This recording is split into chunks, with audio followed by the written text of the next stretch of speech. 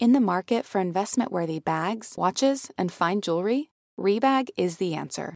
Rebag is a luxury resale platform where each piece is carefully inspected by experts to ensure quality and authenticity. Use Rebag to buy and sell finds from the world's top brands, including Louis Vuitton, Chanel, and Cartier. Head to Rebag.com and get up to 15% off your first purchase as a member with code REBAGNEW. Shop today at Rebag.com. That's REBAG.com. And use promo code REBAGNEW for up to 15% off your first purchase as a member.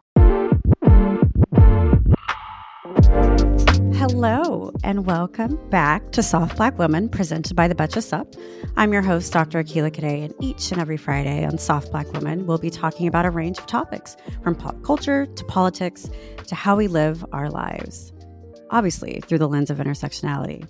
Each and every week on Soft Black Woman, I'll be joined by a different guest, co-host, and that person will help me break down stories, and that person is Nell Diamond, my bestie, founder and CEO of Hill House Home, the Zeitgeist viral nap dress, which I have on right now, the Akila nap dress, mogul, entrepreneur, empire builder, mom of 3. I mean, I'm like, let's keep going. I'm loving this. Creator of twins. Yes. Welcome, Nell. Thank you. I'm so excited to be here. This is so fun. I'm so happy to have you here too. Okay, so for the world to know, Nell is still a client of mine and obviously bestie and friend. But I really feel, and Nell has heard this a million times, it's because she had twins in her at the moment, and I'm a twin, and that's how I got the gig. That was it. That's all I needed. Yeah. I remember like where I was sitting when I first started talking to you. We talked on Zoom during COVID. It was like crazy, height of COVID, or I guess very beginning of the height of COVID. And I was like super pregnant with the twins. And you were like, I have a twin sister. I'm a twin. This is special. And we were like, this is special.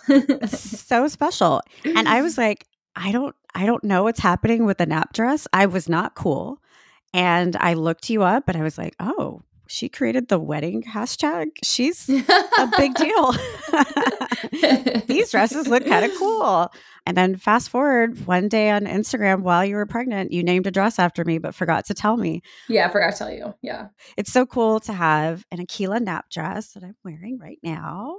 I'll put off my shoulders because we're going to get into it, which is one, happy early birthday. Thank you. Can't believe it. Next week, Leo season. Leo season. That's why you have such great hair. But we're going to talk about hashtag Hot Strike Summer, Carlee Russell, and Jason Aldean's Try That in a Small Town. Obviously, I'm going to talk about that today.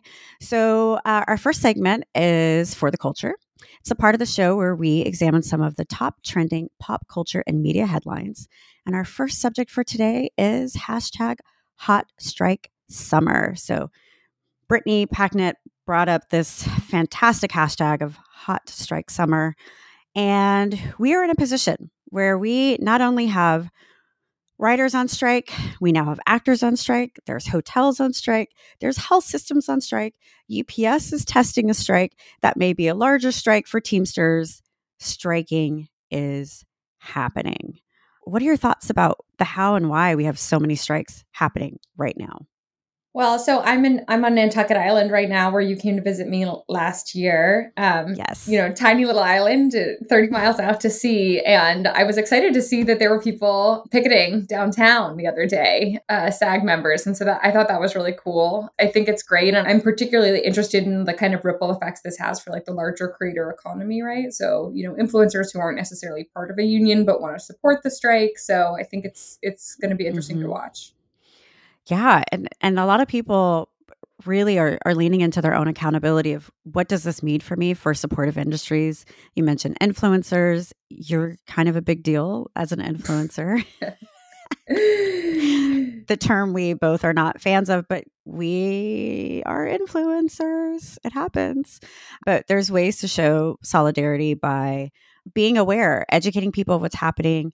If you aren't able to go out and strike with individuals, what are you sharing in your stories? What are you sharing in feed? How are you educating your followers about what's happening?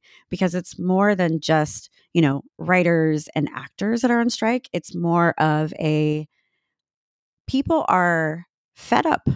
people are frustrated that you have these CEOs and executives that are making so much money and saying we're turning, over profit, or we have to let people go, or we don't have to let people go, but they're rolling a dough with 7-figure salaries, 7-figure bonuses, if not more. And there's hourly workers who are asking for, I don't know, more than pennies on streaming, more than just an hourly rate to pack up your package and send it to you, or provide hospitality to you. It's a real shift that I think has been stewing during the pandemic, in which there were people who were making the same amount, if not as much money, when they were getting pandemic assistance. Right. And people were sitting in their value and worth, or what's needed. And people were going back into workspaces like, is this really what I want to do? Is this really what I want to deserve? Mm-hmm. Not to mention seeing people, in particular these executives, profit off of the pandemic too. Yeah, from an economic perspective, it's interesting because I know that, the Great Resignation has been such a topic on everybody's minds over the past couple of years.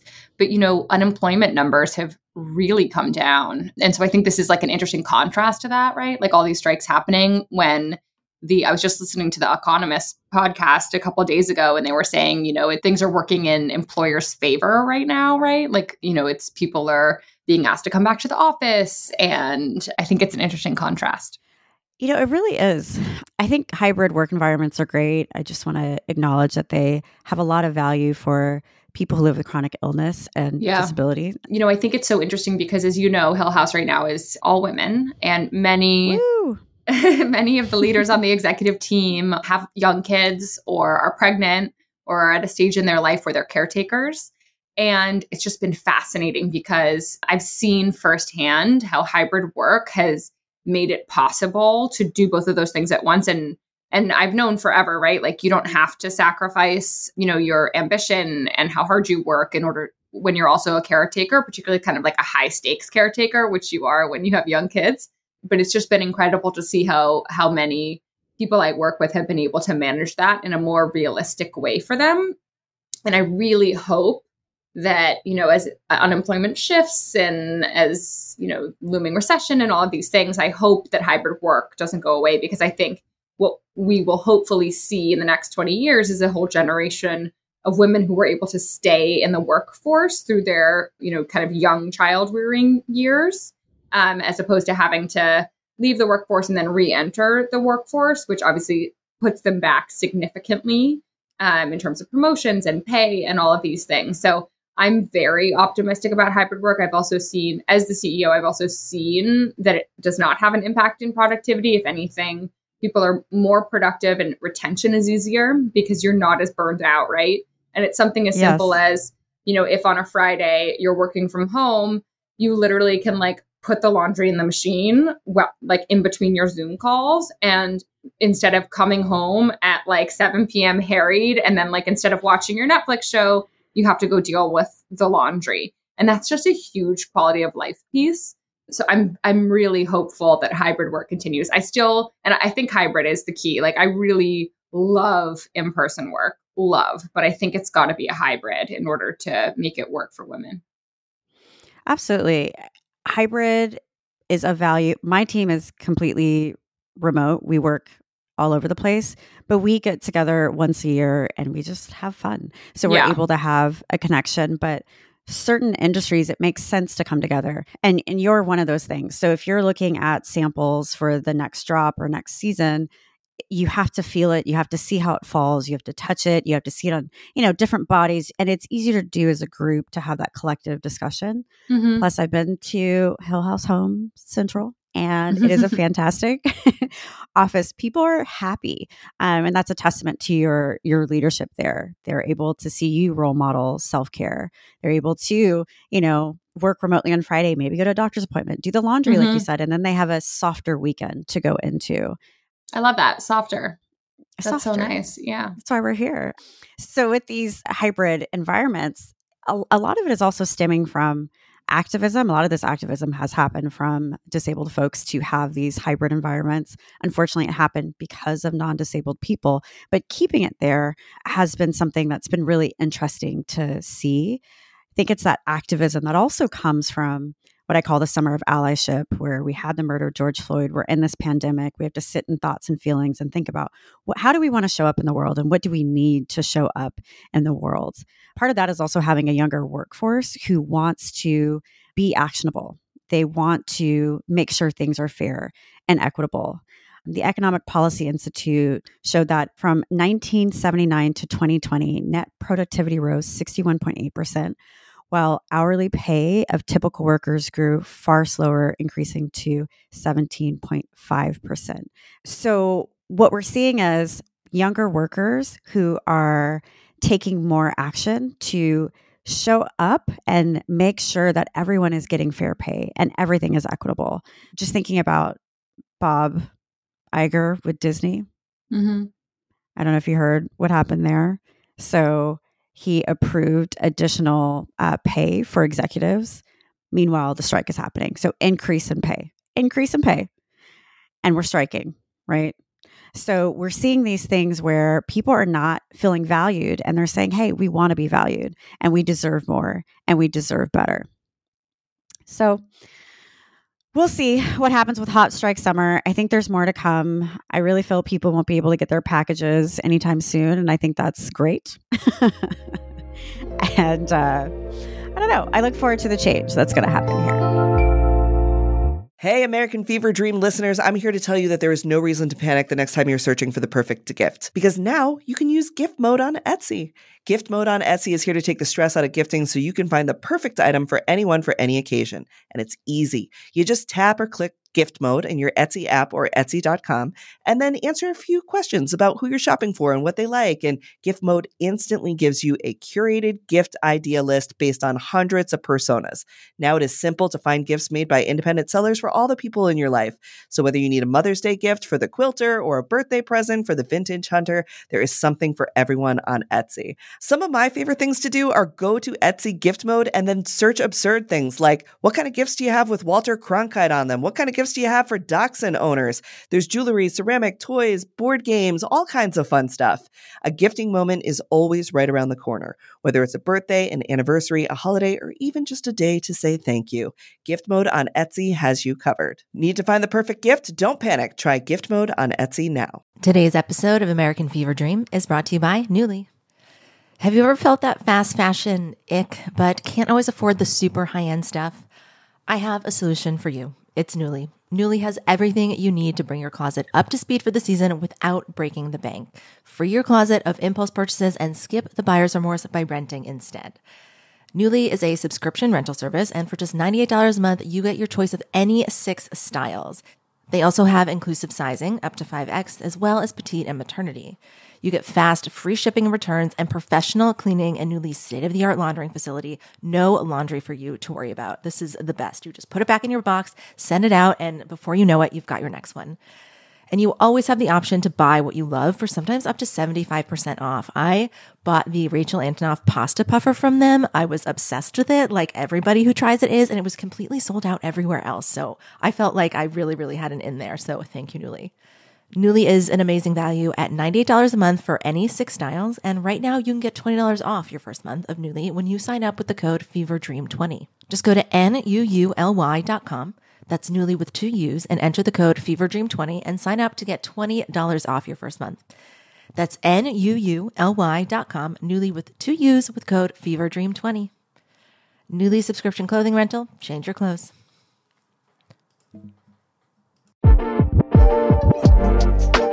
Now, the moment everyone's been talking about is Carlee Russell. So for those of you who don't know, Carlee Russell was reported missing. She was missing for about 48, 49 hours. She was driving home from work after getting food for her mom, and she called 911 and reported a toddler walking on an interstate. They found her car on the side of the road. The engine was running. There was a cell phone, a wig that was there, and she was missing. She also, after calling 911 and reporting the toddler, called her boyfriend's sister, brother's, I think it was brother's girlfriend. Yeah. And said that she saw this toddler and then she kind of just like disappeared. So that person reported hearing, just background noise and silence. Everyone was worried and concerned. And what had happened, which I think is quite incredible, is that within that 24-hour news cycle, we had CNN talking about this missing Black woman. And it's important to note that missing Black women and children typically don't make national news. Right. It's a whole thing, but it was beautiful and powerful to see media outlets, main powerful, large outlets, talking about this missing Black woman to find her. And then she showed up at her door, her parents' door, where she also lives, 49 hours later, taken to the hospital. She was having some breathing issues. Now, here's where things get a little interesting. So police have done and are doing an investigation. And in her cell phone, things popped up that were interesting. So she searched terms like, do you have to pay for an Amber Alert? How do you take money from a register without being caught? She searched for bus tickets from Birmingham, 10 miles from where she is, to Nashville. The departure date was July 13th, so around that time. She also searched Taken, the movie that talks about being taken. And so things are a little unclear with what happened in those 48 hours. What are your thoughts? How did I know it was her making those searches? Like if she was theoretically kidnapped, like anybody else could have been making those searches. Because the phone was left in the car. Oh, okay. So Yeah. it was before. Yeah. Yeah.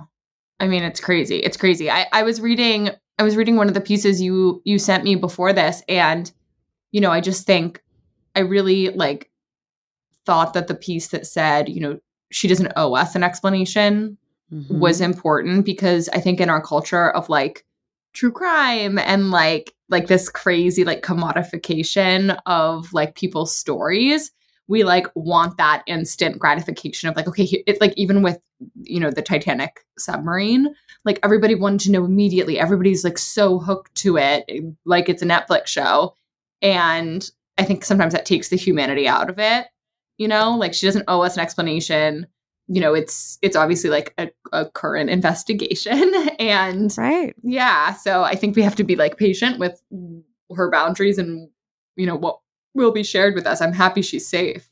I'm happy she's safe too. And you are absolutely right. I think what people are going to do, and what I'm concerned about, is they're going to go back into the narrative to not believe Black women. Right.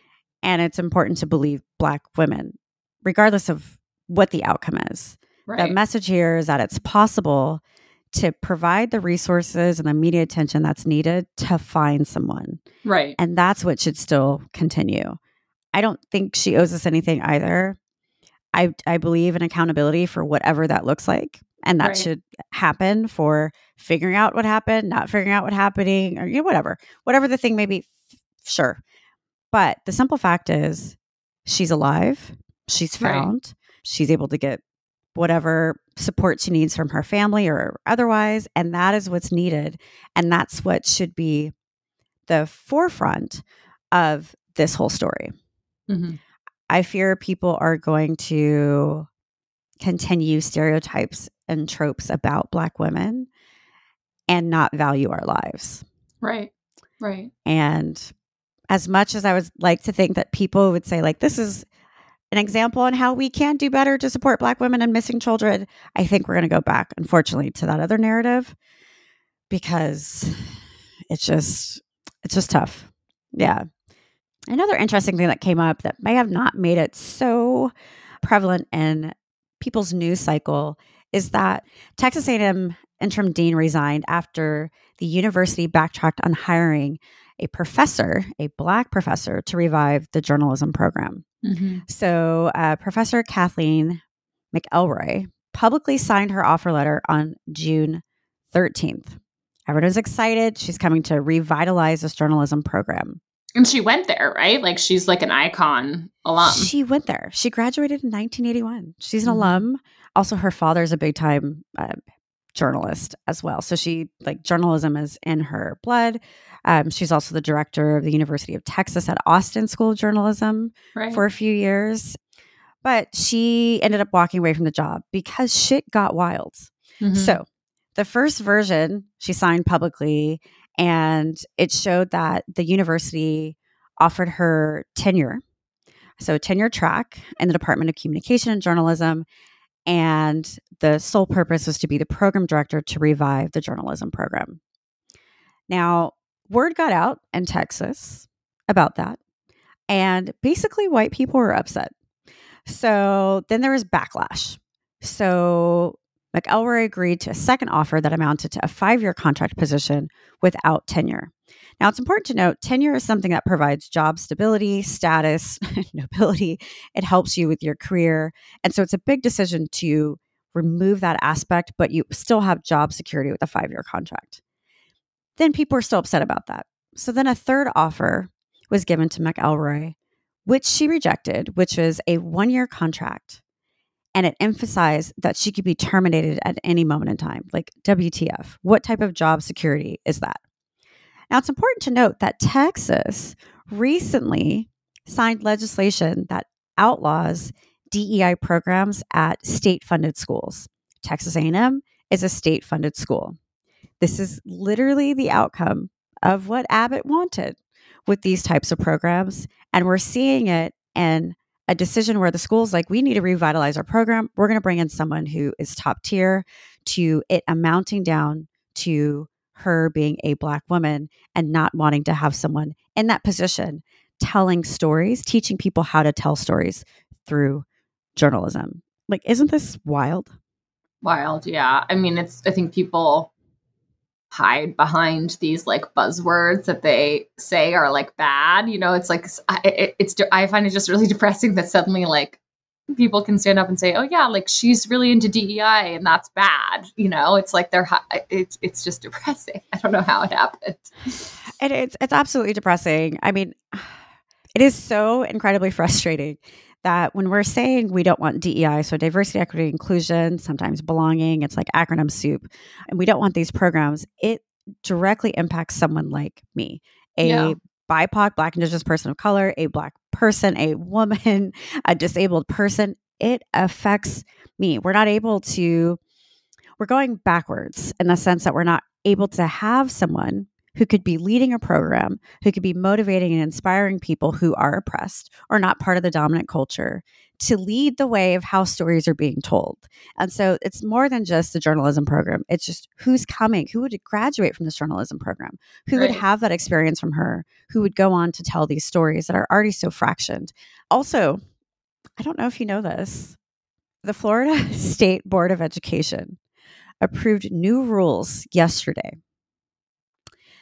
about how history is taught in Florida. And they updated the standards about enslaved people by saying enslaved people develop skills that could be applied for their personal benefit. No. Mm-hmm. And that in teaching about mob violence against Black residents, so think Tulsa, instructors should note acts of violence perpetuated against and by African Americans. And I wish I was kidding. Wow. Mm-hmm. I mean, the interesting thing is, I think a lot of these like opponents, right? The opponents at Texas A&M who are saying like, oh, we don't want DEIB to be taught in our schools. I don't think they have any sense of what DEIB actually is. And if they did, they would understand it's like such an incredible gift to everybody who goes to the school. So that's actually what like gets me really frustrated, like as a, you know, very privileged white person who like would be welcome in a room with those people who like are against DEIB. I truly think that they've like built it into something that doesn't even exist, right? Like, and that's what gets me so depressed. I'm like, I don't think you understand what you're fighting for. Maybe I'm giving them too much credit. It's also history. So you can't change history. It's like factual stuff. Enslaved people weren't in a program to enrich their skills to further be developed, you know, in a trade. That's not it. Like, my ancestors were oppressed, beaten, murdered, maimed, and provided free labor to build the country. That you have to tell the truth about that. That is the reality. So we don't make those mistakes moving forward. But here we are in the situation. I think the other note, people view DEI as performative or as a waste of money for those who don't want to do the work. For those who do want to do the work, there is a value add to diversity, equity, inclusion, and belonging. You're able to diversify your workforce, think about your partners, think about how you show up. I mean, Nell, you're a wonderful example. Hill House Home is a wonderful example. If you go to Instagram or the website, you're going to see different sizes, different colors, different hair textures. You're going to see diversity within the content that you're providing, the images that you're providing. If you don't know, Hill House Home has 4 years before the murder of George Floyd, has annually given money to Black birthing, Black maternal health organizations that support moms. And that was a choice before people thought it was cool and sexy or really reactive to what's happening. And so you are someone who gets upset about this because you value DEI and you also acknowledge your privilege of what you have. You are a very privileged, very beautiful white woman who has a lot of power. Very white.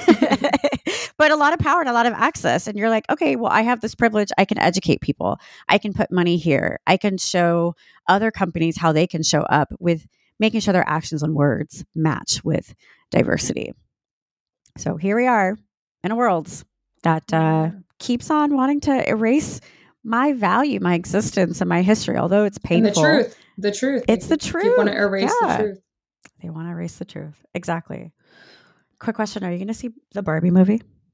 I am excited to. Yeah, I really want to see it. I actually think, so I'm going to be in Nantucket like another week, and I think there's like one theater in town. I think it's showing here, and I want to go with my 6-year-old Henry. But I mean, come on. It's like, I'm like Barbie. I love Barbie. I also am very excited about the Barbie movie. I am proud to say that during the summers, when I was a kid, my twin and I would convert the guest room into a Barbie world. Love. And so since my twin is an architect, obviously she would create the design. We'd take cardboard boxes and make like literal apartments and homes. Oh my gosh, that's so cute. Mm-hmm. One of my proud moments is making a Barbie pizza in which you take brown packing tape, cut it into a circle, and then I am older. So newspaper, we would always get the newspaper every day, and the rubber bands were red or green, and we'd save them and cut them up to make like, toppings for the pizza. Oh my gosh, that's so cute.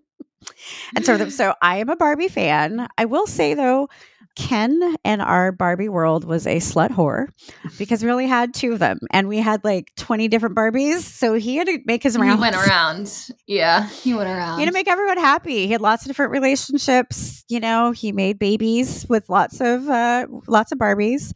Did you ever have the life-size Barbie? No, I didn't. I did not. I had friends who had the life-size Barbie though.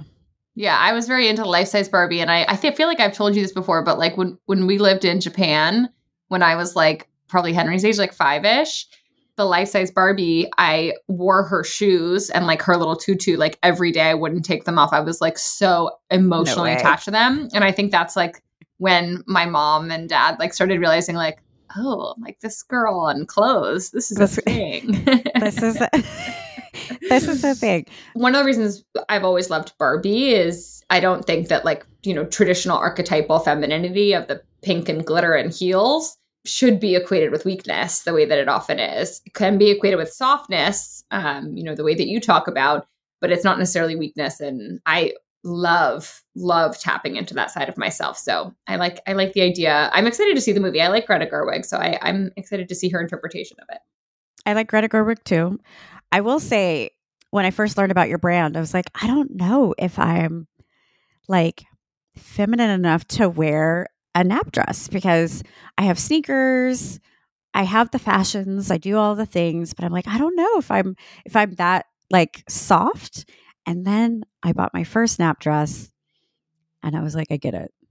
Well, this is why it's so important to show diversity of body size, background, looks, and then aesthetic. Like that's a big thing too. Like back in the early days of Hill House, I was like, no, I don't want everyone to think like the right way to wear this stuff is the way that Nell wears it. Because I have such a particular look and I'm just working with what I got. Like this is what happened and I'm figuring it out. For days. Yes. But I want people to like understand that, you know, even if you're somebody who likes Doc Martens and a leather jacket, like you can make our product your own and still like enjoy that softness and comfort and, you know, femininity in your own way and whatever like spectrum you want to exist of, you know, femininity.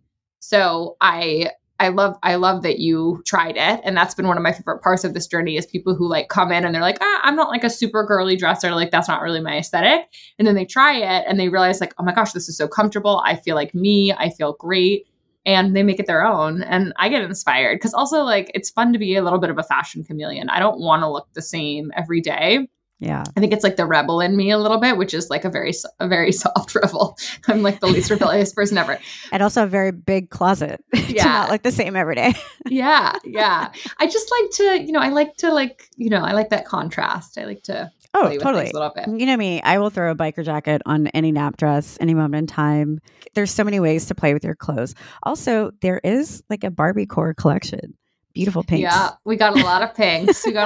Which we, you know, certainly didn't like plan. We just happened to have a lot of pinks. Pink is one of our best colors. So we know what you're going to wear to see Barbie. Yeah. So now it's time for Twice as Hard.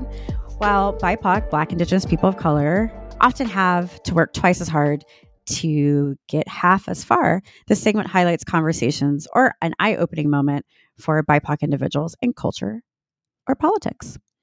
So the one thing that we want to talk about is there's this swim cap called Soul Cap that recently got approved to be the biggest, to be approved for like professional swim competitions. So it's approved for people who have more hair or thicker hair or like all this hair on top of my head to wear a swim cap that can actually hold their hair. There was so much pressure from different industries. There was a whole bunch of hoopla for the past Summer Olympics for those who did wear it and whether or not it was regulation size. But for Black people, BIPOC people to swim, it's a whole thing. Swimming and water, there's all these stereotypes about, you know, Black people in swimming and then their hair and all this other stuff. So a cap was designed to minimize that barrier for people who wanted to swim. And then it was a whole issue to have a cap that would work that meets regulatory standards to swim, because why should they have a cap? Part of me feels like, well, if they have a cap, then maybe there's more, you know, Black people or BIPOC people who will be competing against, I don't know, white folks. But I just find the whole thing to be, well, twice as hard, but also incredibly frustrating. A barrier was eliminated. I mean, Nell, you have so much freaking hair. Beautiful, glorious hair. It's not going to fit in a regular swim cap, you know? No. And I reject the idea that like you have to like strip yourself of your personhood in order to like compete at high levels. So I really loved that story. I thought it's great that that's going to be approved. It is, right? It is going to be approved now. It's approved. Right? Okay, it's approved. Okay. So, yeah.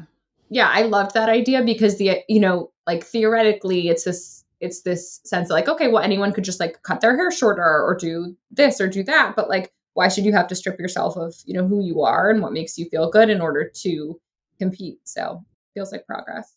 Absolutely. I mean, there's so many viral videos that show people who have locks or dreadlocks who have to cut the locks before they compete in a wrestling competition. Right. Because why? Like, would you do that to someone who had a man bun with straight hair, who had additional hair? What makes a difference with someone who has locks that's on a ponytail or a bun? So twice as hard, but we did it, Joe. Black and BIPOC people can swim. Woo, that's done. I don't know if this is the moment we've all been waiting for, but it is for me. We have a segment called Sounds About White. And it's a part of the show where we highlight a news story featuring the latest in white privilege. As I mentioned at the top of this episode, it's about Jason Aldean and his song that recently, well, the song came out in May, but the video came out a few days ago for Try That in a Small Town. Have you listened to the song or? I mean, you sent it to me, and so I listened to it, but I had never heard it before or heard of it. And that's how that's how it should stay. But the way racism, pro-gun violence works is that now it's part of the zeitgeist. So for those of you who don't know, this song has lyrics like sucker punch somebody on a sidewalk, carjack an old lady at a red light, pull a gun on the owner of a liquor store. Yeah, think it's cool? Well, act a fool if you like. Cuss out a cop, spit in his face, stomp on the flag, and light it up. Yeah, you think that's tough? We'll try that in a small town. See how far you make it down the road. Around here, we take care of our own. Our own. You cross that, our own. Our own. You know what he means by that. We do. You cross that line and it won't take long for you to find out. I recommend you don't. Now, let's unpack. Let's unpack this. Our town, tell us more. I mean, this is a really coded. This is a really coded video and really coded lyrics, and it's very upsetting and threatening. I actually couldn't believe it because I've never even heard of this guy. And when I was reading it, I literally can't believe that this is out there. It sounds like CMT actually removed the video because it was so offensive. But I mean, this is like overtly threatening, and it's like it's really freaky. It really freaks me out. Yeah. Shout out to activists, gun prevention activists, and my friend Shannon Watts for bringing attention to the song and being one of the individuals who got CMT, Country Music Television, CMT, to take the video down. Also, shout out to Sheryl Crow for saying something about it and how it's horrible. And for people who were willing to go and dissect the video and the song, there's great pieces in like the Washington Post that analyze the video. It says good old boys. He says good old boys in there. Mm-hmm. Mm-hmm. So good old boys, that is a nod to racism. It's a nod to KKK movements. It's a nod to, so when he says, see how far you make it down the road, that's a nod to lynching in sundown towns. That's a nod to maiming Black people in sundown towns. Sundown towns still exist to this day where they don't want Black people around, and there's still warnings to not drive through the town at night. It's incredibly disgusting.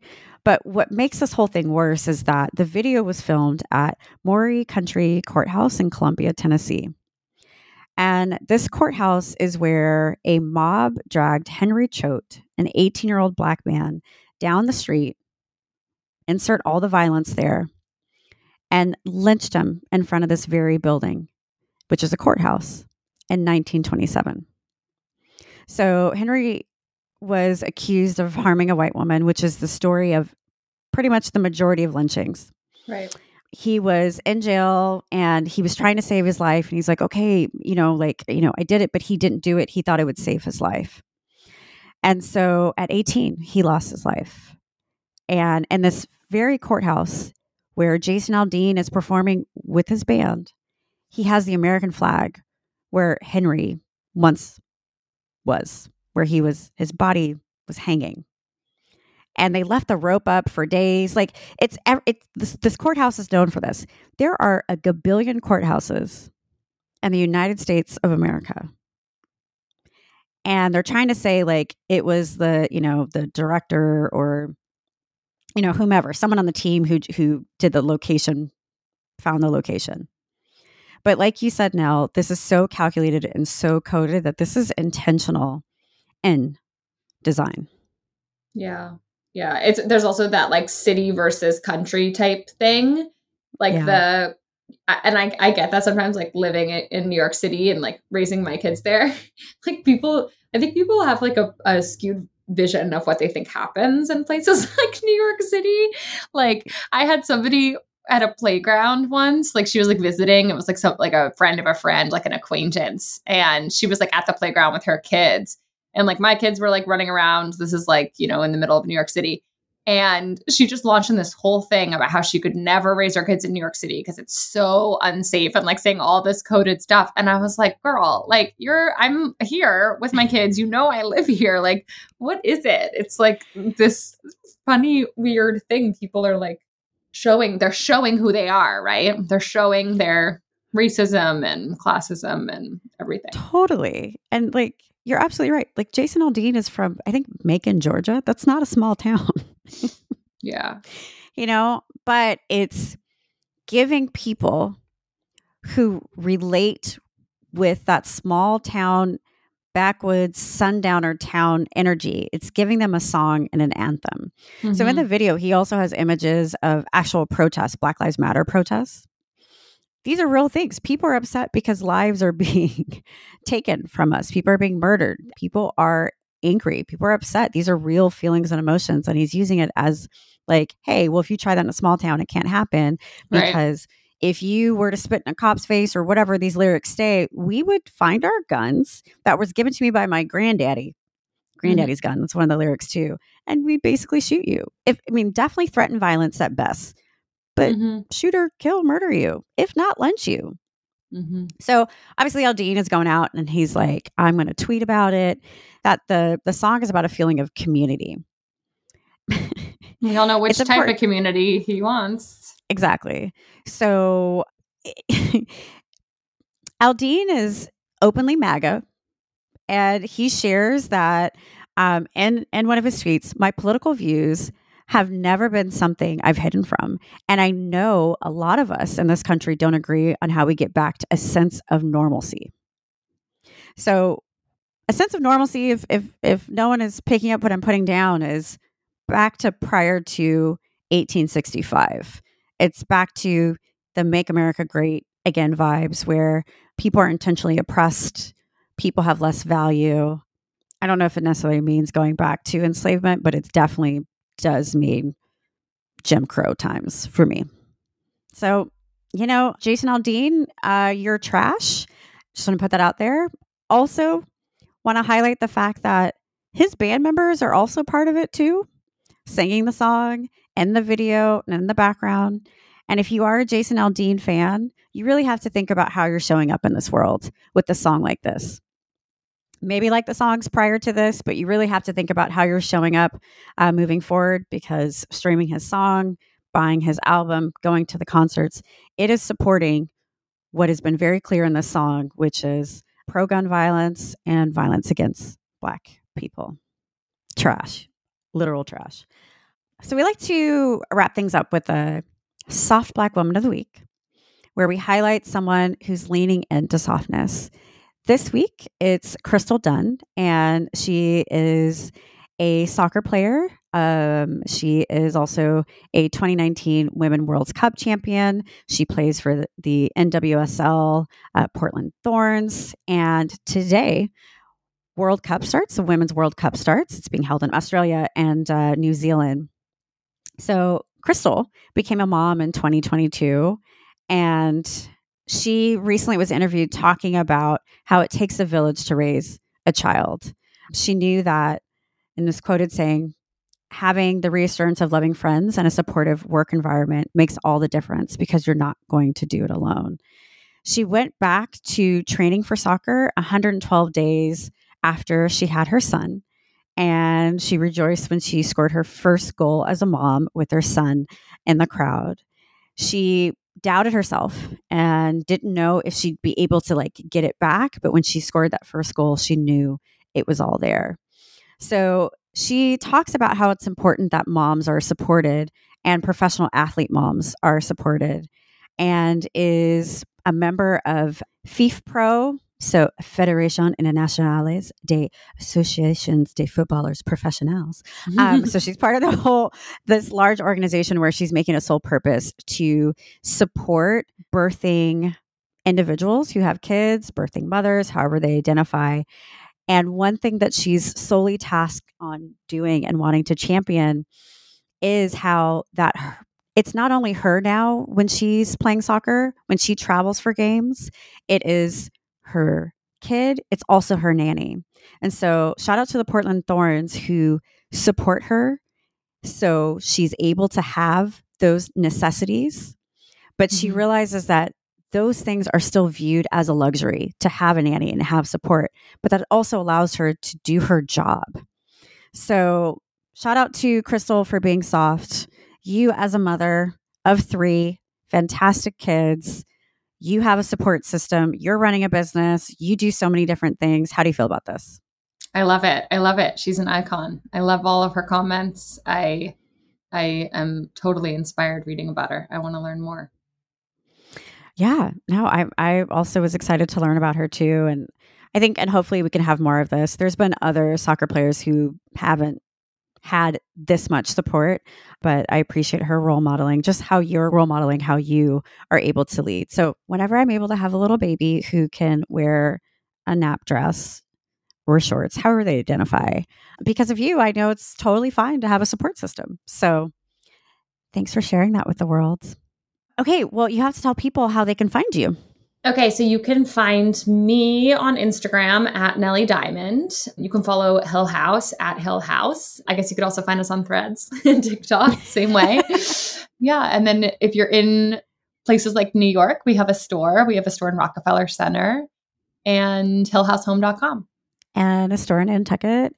Yeah. And a store in Palm Beach. Charleston is coming up. Charleston's coming up in September, and we'll have a few other kind of exciting store announcements in the next maybe 6 months. And naturally, I'd have to say, buy the Aquila nap dress. It's great. You can wear it on your shoulder, off your shoulder. It gives you all the vibes. And now it comes with pockets, which is exciting. Well, that's it for today's episode. Be sure to join the Soft Black Woman Club by leaving us a rating and review on Apple and Spotify, and follow the Betches Up podcast wherever you're listening. We'll have new episodes for Soft Black Women every single Friday, and be sure to subscribe now so you don't miss out on our next episode. Follow me at Change Cadet, ChageEcadet, and follow at Betches_news. Remember, the handle has changed, at Betches_news on Instagram and TikTok. Until next week, remember to tap into softness and to keep being amazing. Soft Black Woman is produced by Amanda Duberman, Rebecca Salzmancat, and Sean Kilby. Editing by Rebecca Salzmancat. Guest booking by Ali Friedlander. Social media by Amanda Duberman and Bridget Swartz. Be sure to follow at Betches_sup on Instagram, Twitter, and TikTok, and send us your emails on suppod@betches.com.